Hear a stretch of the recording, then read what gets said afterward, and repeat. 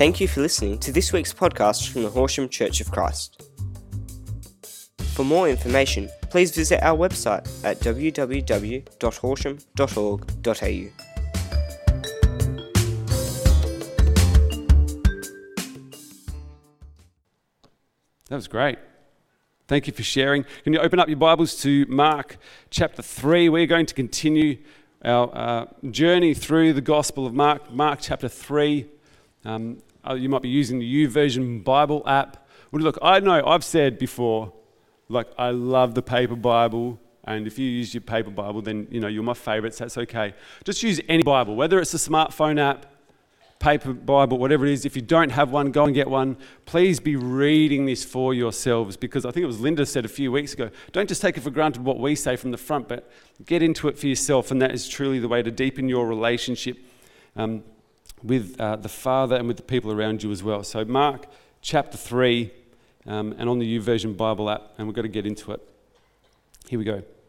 Let me just pray and center myself as well. Holy Spirit, we just invite you to come. You're already here, and we thank you for your presence.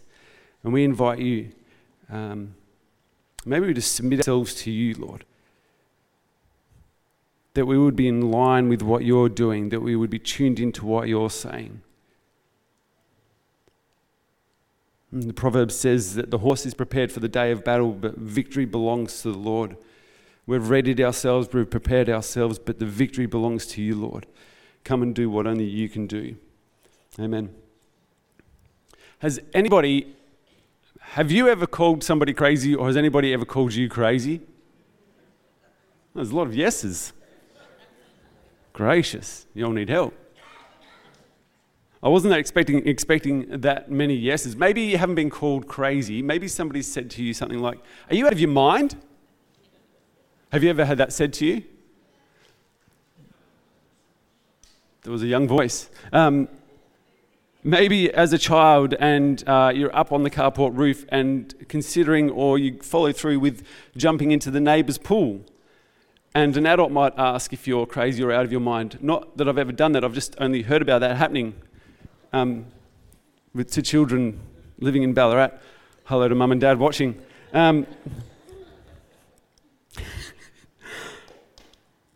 Maybe you've considered something else. Maybe it's a massive life change that people around you weren't quite ready for, but you feel super ready for it. I remember when Narelle and I got engaged and I was working for the government in South Australia.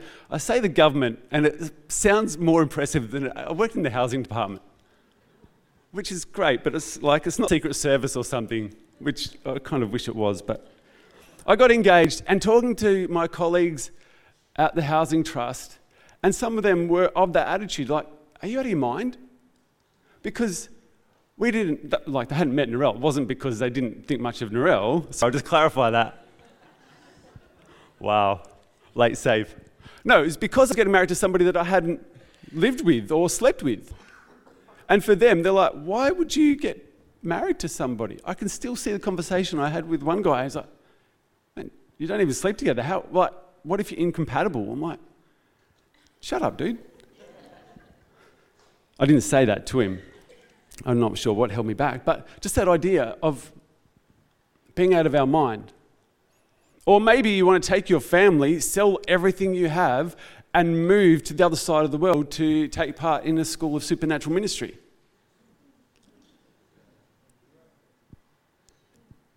Some people inside, I think more people in the church thought we were crazy.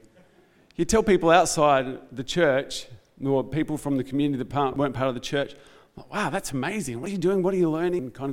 And a lot of people in the church, they're like, "Well, that's cool. I wish I'd done that," or "That's amazing that you would do that." And some people are like, "Are you out of your mind?" Maybe I was. Maybe we were. And some people, the consideration for what constitutes out of your mind or why you might be out of your mind was interesting, because some people are like, "You've got a job or you've got your house," or one of them was, "But what about the kids?" And I'm like, "Well, yeah, we love them. They're coming too. We're not going to leave them behind for 10 months. But it was all based on other people's perspective about whether or not we were in our right mind based on the decision that was before us. Not necessarily whether or not we were in a healthy mental state. I like to believe that for the majority of my life, I've been in a fairly healthy mental state. There's been some periods where that's come into question, but today I'm doing really well. I'm in my right mind. Hallelujah indeed. You don't want to see me when I'm not in my right mind. It's a mess. You can ask Noel about that later on. But in those decisions, making those decisions in those moments when we do something that is outside the ordinary for everybody else, even outside the ordinary for us. Like, I've only done that once where I've taken my family and shifted overseas. I've only done that once. In that moment, I consider, like, completely in my right mind, completely making the right decision. And others are like, I think you're a little bit crazy. And some of it is we're questioning where we're going or what we're doing, the outcomes of this endeavor, why we might actually go through that. Here, I want to read this account. We go through this account together of Jesus and the disciples. And you might already know this story. It's Mark chapter 3, verse 20 and following. And to give you a little bit of background, Jesus has some disciples already following him. And then in Mark chapter 3, verse 13, he goes up on a mountainside and calls to them those he wanted, and they came to him.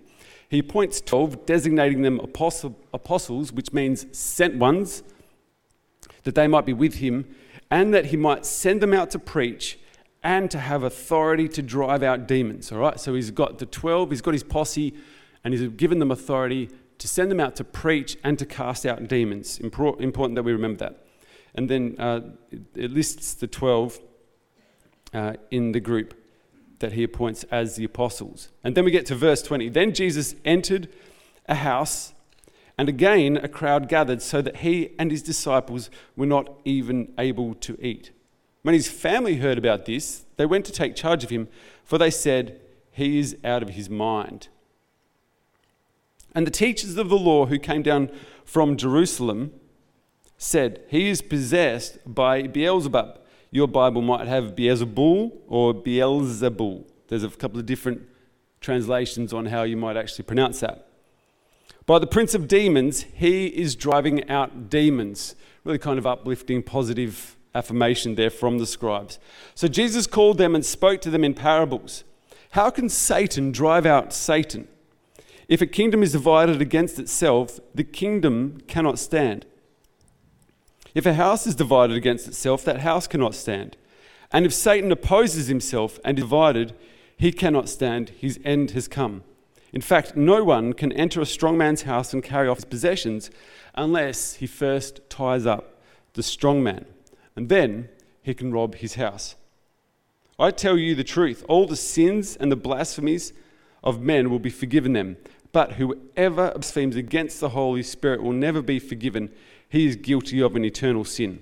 He said this because they were saying he has an evil spirit. Then Jesus' mother and brothers arrived. Standing outside, they sent someone in to call him. They don't even get to go into the house. They send someone in to speak to Jesus on their behalf. A crowd was sitting around him, and they told him, your mother and brothers are outside looking for you. Who are my mother and my brothers? He asked. Then he looked at those seated in a circle around him, and he said, here are my mother and my brothers. Whoever does God's will is my brother and sister and mother.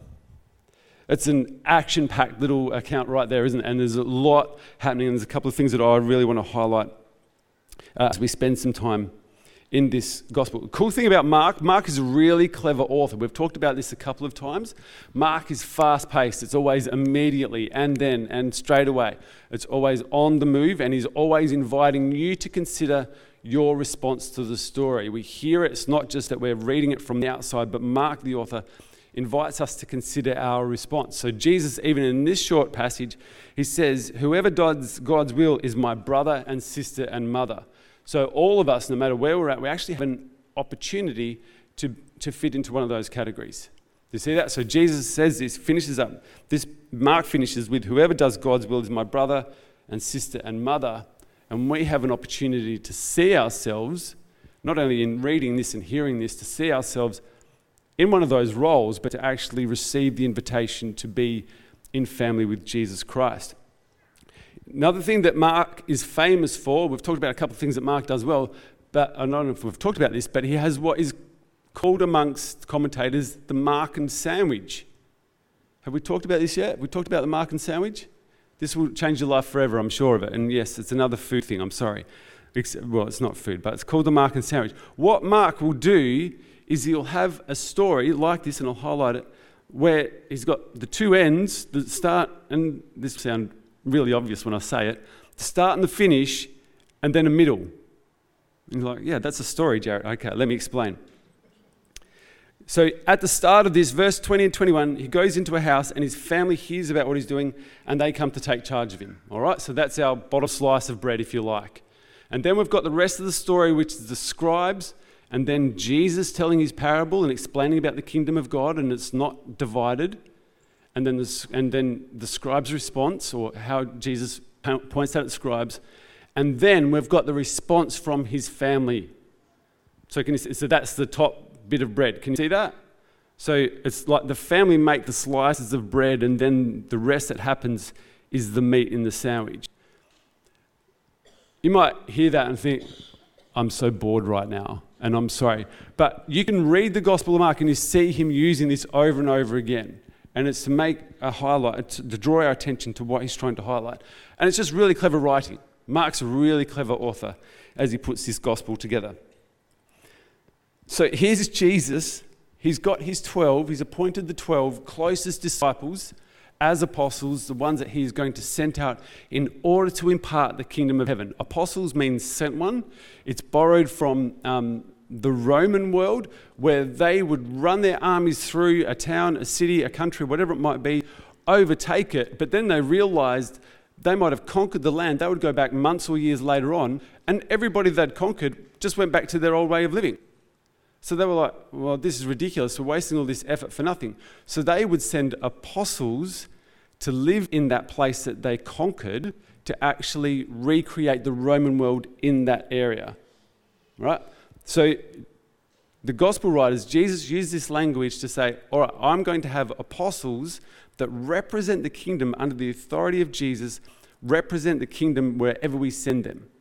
So it's not just that Jesus came, did some neat stuff here on earth and said, that's fantastic, and then went back to heaven. He came, he revealed the kingdom of heaven, and nominated apostles who could represent the kingdom of heaven here on earth to make earth look like heaven. Does that make sense? So he has those 12, he's appointed those 12, and now he goes off to a house, not really sure on the location, and he's doing some teaching, sharing with this group of people that have gathered around him, and his family hear about it. His mum and his brothers come after him to say, this guy has lost the plot.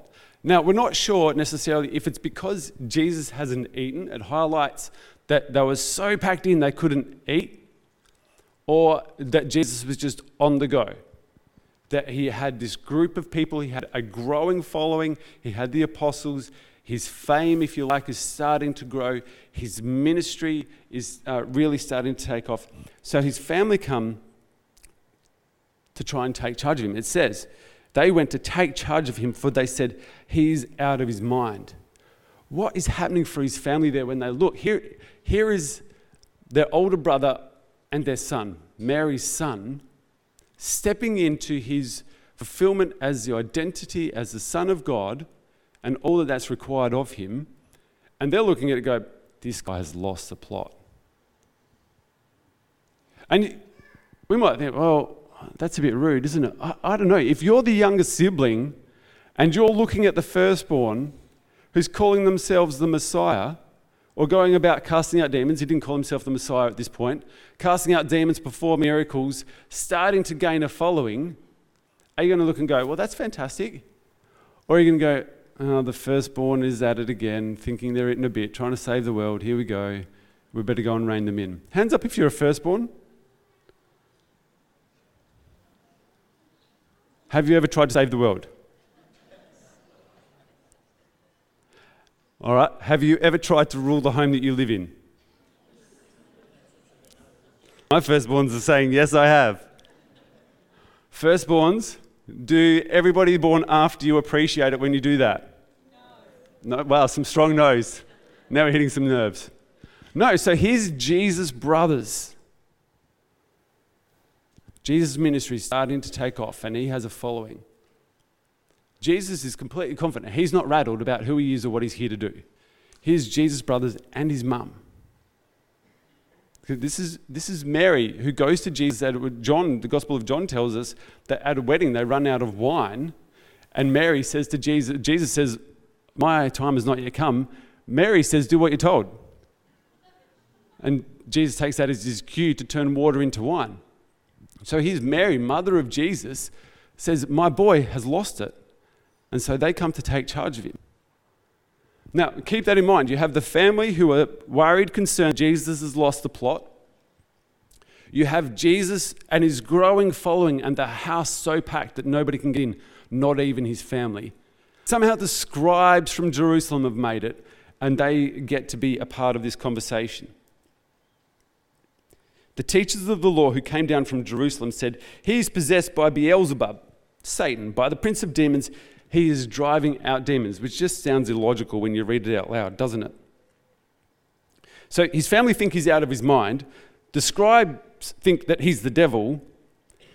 Let's go back to Mark 3, verse 11, and read this. Whenever the evil spirits saw him, they fell down before him and cried out, "You are the Son of God." But Jesus gave them strict orders not to tell who he was. So the family thinks he's crazy, the scribes think he's the devil, and the evil spirits that he's casting out of people are the ones that actually know who he is. And then his growing group of followers, the apostles, are all sitting around hanging on every word he says. Now, I don't know about you, but I know which group I want to be a part of. Because I don't want to be an evil spirit, and I don't have an evil spirit in me, but they're right.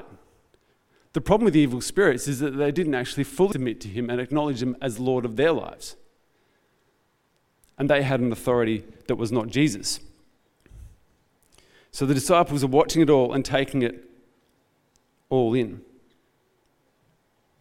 All these people, the scribes, the family, say, "Jesus, you are way out of line. You are not in line with our expectations." The family thinks that Jesus isn't doing what he should be doing as a good Jewish boy growing up, doing what his mama told him. The scribes thought he might be some promising rabbi, but now he's casting out demons. Well, surely he must be a demon himself. He has that kind of authority. All in the name of Jesus, you're not doing what we expected of you. This is not what we signed up for. This is not what we expected. It's easier sometimes to label what we don't understand rather than to take some time and grace and mercy like Anna was talking about with the coach program. It's easy to go, well, I don't understand it, therefore I don't want any part of it, and I'll just label it with something that means I don't have to get involved, rather than actually going, hang on, I don't understand, therefore I'm going to draw closer and find out what's happening here. And this is what the disciples did. They said, wow, this man is amazing. He casts out demons. I hang on every word that he says. He speaks with authority. He speaks with wisdom. What is this? Well, the experts and the family just worried about their own comfort zone in a lot of ways, what was happening for them. And Jesus shares this parable. He asks a couple of questions. How can Satan drive out Satan? If a kingdom is divided against itself, that kingdom cannot stand. If a house is divided against itself, that house cannot stand. And if Satan opposes himself and is divided, he cannot stand. His end has come. So through all this, Jesus says, look, the house of Satan is not divided. He's got a plan and he's at work in it. And his time has not yet come. All right, so he acknowledges that. And then, in fact, no one can enter a strong man's house and carry off his possessions unless he first ties the strong man, and then he can rob his house. So Jesus, when Jesus got baptized by the Gospel of John, John points at Jesus and says, one stronger than I is coming along. And Jesus is the stronger man. And Jesus comes into the house, the earth, where Satan has authority to bind up the things that Satan has authority over in order to take possession of the world. Does that make sense? So it's kind of like I'm compacting the whole life of Jesus and the ministry of Jesus really kind of tightly there. But here Jesus is saying, Satan is the strong man, needs to be bound up. And by every time I cast out a demon, every time I perform a miracle, every time somebody is healed under my touch, under my word, under my authority, I'm taking back that authority that Satan has in the world. I'm binding the strong man to take back what belongs to God. And so then he goes on, he says, I tell you the truth, all the sins and blasphemies, I'm going to back up. It says, then he can rob his house. And you think, hang on a minute, how can Jesus is like fully God, fully man, perfect in every way. Why is he robbing somebody's house? Like Jesus in his wisdom, Jesus in his perfection is able to use human illustrations, worldly illustrations to point out what he's doing. He's not necessarily robbing as though he's breaking the law. He's breaking the law of the power of this world, which is Satan's rule and authority. And he says, according to Satan, which you claim I am, by his rules, I'm robbing his house, just to get back what is already God's anyway. And then he goes on, I tell you the truth, all the sins and blasphemies of men will be forgiven them, but whoever blasphemes against the Holy Spirit will never be forgiven. He is guilty of an eternal sin. So he uses all that. He takes the question from, the suggestion from the scribes who say, you're a devil. He takes that, says, well, no, because the kingdom of Satan is not divided, and a kingdom divided cannot stand, and shifts it to say, whoever blasphemes against the Holy Spirit will not be forgiven. So what is the blasphemy of the Holy Spirit? And different people have different answers on this, but my understanding is that the blasphemy of the Holy Spirit is when you attribute to the Holy Spirit what is Satan's, or you attribute to Satan what is the Holy Spirit's. Anytime you look at something that happens, a miracle, a healing, whatever it might be, and this is what the scribes are doing, they're looking at what Jesus is doing and saying, that is of the devil. And Jesus says, hey a minute, when you do that, that is the unforgivable sin, because it's the Holy Spirit at work, it's the Father at work, it's the God of all creation at work, not the devil. And that cannot be forgiven you. When we look at something that God is doing on the world and we say, well, that must be of the devil. Because it's outside of our understanding, because it's outside of our experience up until that point in time, and the church has done this time and time again. We look at something that we don't understand, we can't doesn't fit into our box, doesn't fit into our upbringing, doesn't fit into the way that we read scripture, and we go, well, that's the devil. We are blaspheming the Holy Spirit. But when we look at something and it lines up with scripture, and we understand it as the nature of God, and we attribute it to God at work, when we attribute it to the Holy Spirit, then God gets all the glory. And rather than saying something, well, that's of the devil, or being ignorant and missing out on what God is doing because we don't understand it, because we're scared of it, we actually enter into what God is trying to do in this moment, in this hour. And that's the privilege that we have as the people of God. Turn to 2 Corinthians chapter 5. I love this passage. I have others, but they can wait. 2 Corinthians chapter 5, excuse me.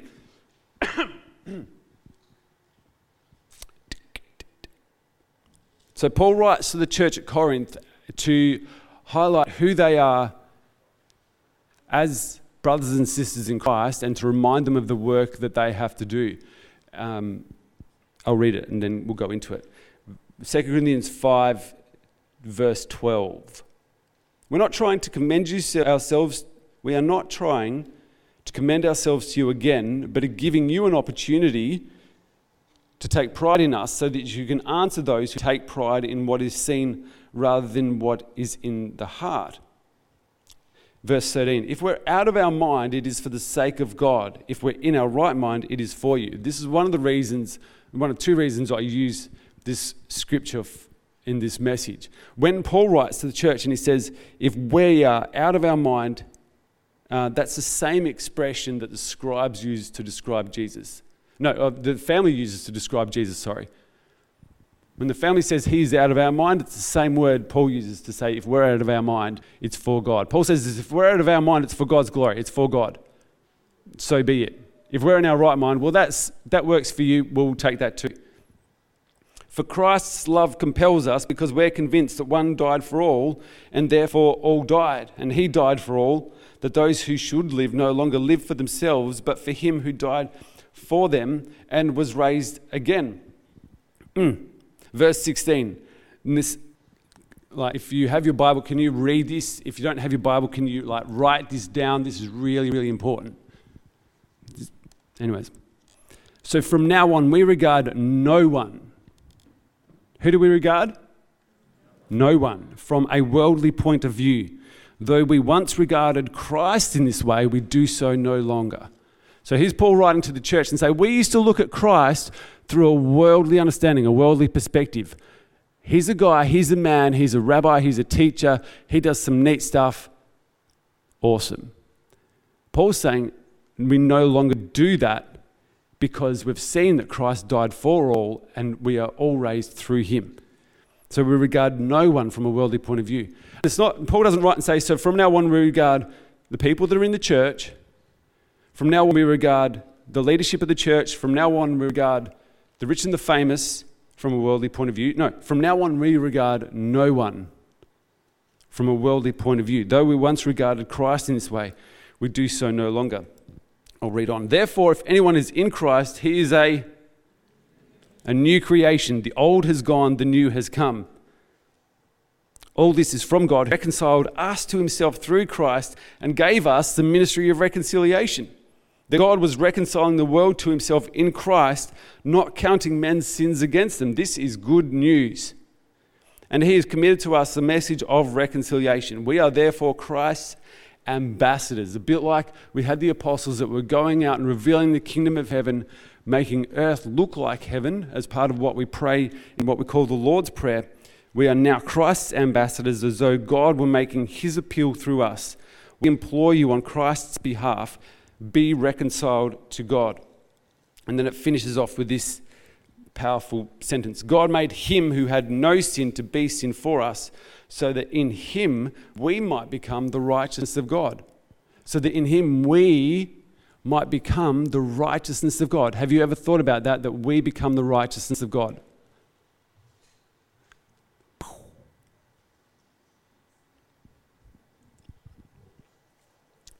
Christ died, and in doing so, we made a way for us to be dead to sin. And so that in him, through him, as we go through the waters of baptism, the old is gone, the new has come. Why do we do this? Not only for ourselves, like I'm going to heaven. That's locked in.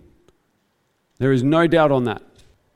But between now and whenever I go to heaven, praise be to Jesus, I have a ministry of reconciliation. Like we are not saved, you and I, if you have accepted Jesus as Lord and Savior of your life, it is not just so you can get to heaven. When I receive Jesus as Lord and Savior, I'm a new creation. My work now is to actually reconcile others to God the Father, which is so cool because that's what Jesus did. Then we're a new creation, the old is gone, the new has come. This is from God who reconciled us to himself through Christ and gave us this ministry. God was reconciling the world to himself in Christ, not counting men's sins against them. We are therefore Christ's ambassadors, as though God were making his appeal through us. So Christ does the initial work of revealing the kingdom of heaven here on earth, of reconciling the world to the Father through his death and his resurrection. And he then puts on us the ministry of reconciliation to actually continue to reconcile more and more people to God the Father. This is fantastic news. Aren't you excited? And you might say, well, what does that look like, Jared? How do I actually be a ministry of reconciliation? One of the ways is, and this isn't a plug, but it's just a fine example, that people get on board with being part of the coach mentoring program and mentor families who don't have a clue about how to send their kids to school, how to feed their kids properly, how to get their kids to bed on time, how to make a clean bed, and say, do you know why we're doing this? We're doing this because God loves me, and so I'm going to love you. That's how we get to be ministers of reconciliation. And at some point in that relationship, I'm all for showing up to somebody and saying, do you know what? Jesus loves you. It's the best, most exciting, most scary thing you can do. I haven't been punched in the face yet, so we're doing well. But I'm not saying that every relationship works like that. Sometimes we build relationships with people, say, I'm going to show you how to do life in a healthy, God-giving way, and through that, I'm going to show you the love of God. And in doing that, I open up an opportunity for you to be reconciled to God the Father. Isn't that exciting? 2 people are excited. That's all right. I'll be excited for all of us. This is what we get to do. Why? Because Christ, who was considered out of his mind, Christ, who was considered a devil, said, I am going to the cross on your behalf, people, so that you can be reconciled to the Father in heaven, so that I can be reconciled to the Father in heaven. This is the good news of Jesus Christ, that we could be reconciled to our Father in heaven through Jesus Christ, his death and his resurrection. I have a really good point about God is a jealous God, the difference between jealousy and envy, but that will have to wait for another time. Can we stand together as the worship team comes up? Listen, God is jealous for you, and you might think, jealous? God can't be jealous. Why is God jealous? God's not envious. Envy is wanting what somebody else has. God is jealous for you because you belong to him, and he doesn't want anybody else to have you. Why do you belong to him? Because you're made in his image, because you are a new creation, made in the image of God. And maybe you're sitting here today, you're thinking, I don't know what this means. Like, you're talking about being reconciled to God. You're talking about being a follower of Jesus. I don't know what that means. I want to know more. And maybe there's something inside you saying, I need to know more. I need to know more about what it is to be a follower of Jesus. Maybe you've never, ever said yes to being a follower of Jesus. You haven't received the reconciliation that Jesus paid the full price for you to have. And today is the day that you can say, yes, I want to follow you. So I just want to invite you, if you've never said yes to following Jesus, whatever that might look like, even though you have more questions than answers, and that's completely right, most of us do. And you say, yes, I want to give my life to serving Jesus the rest of my life. I want to receive all that he's paid for on the cross. I want to have this ministry of reconciliation so I can be reconciled to the Father. I just want to invite you, just as we stand here, just to raise your hand. Don't want to make a thing about you. I just want to give glory to God to invite you into that relationship with our Father in heaven. Thank you. Is there anybody else? Thank you. We're just going to sing one more song, How Great Thou Art. Is that right? Beautiful.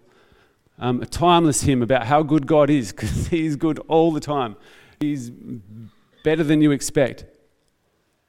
And if you raise your hand, if you want prayer for healing in your body or a miracle in your life, if you just want to encounter Jesus as we sing this song, I just want to invite you to come down the front, and one of us will meet with you and we'll pray with you, probably maybe at the end of the song, but at some point we'll just spend this time with you to pray with you, to lead you into his presence, that you could receive all that he has to give you, because he is that good.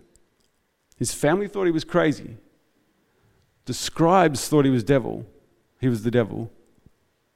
The demons knew who he was, and the disciples hung on every word.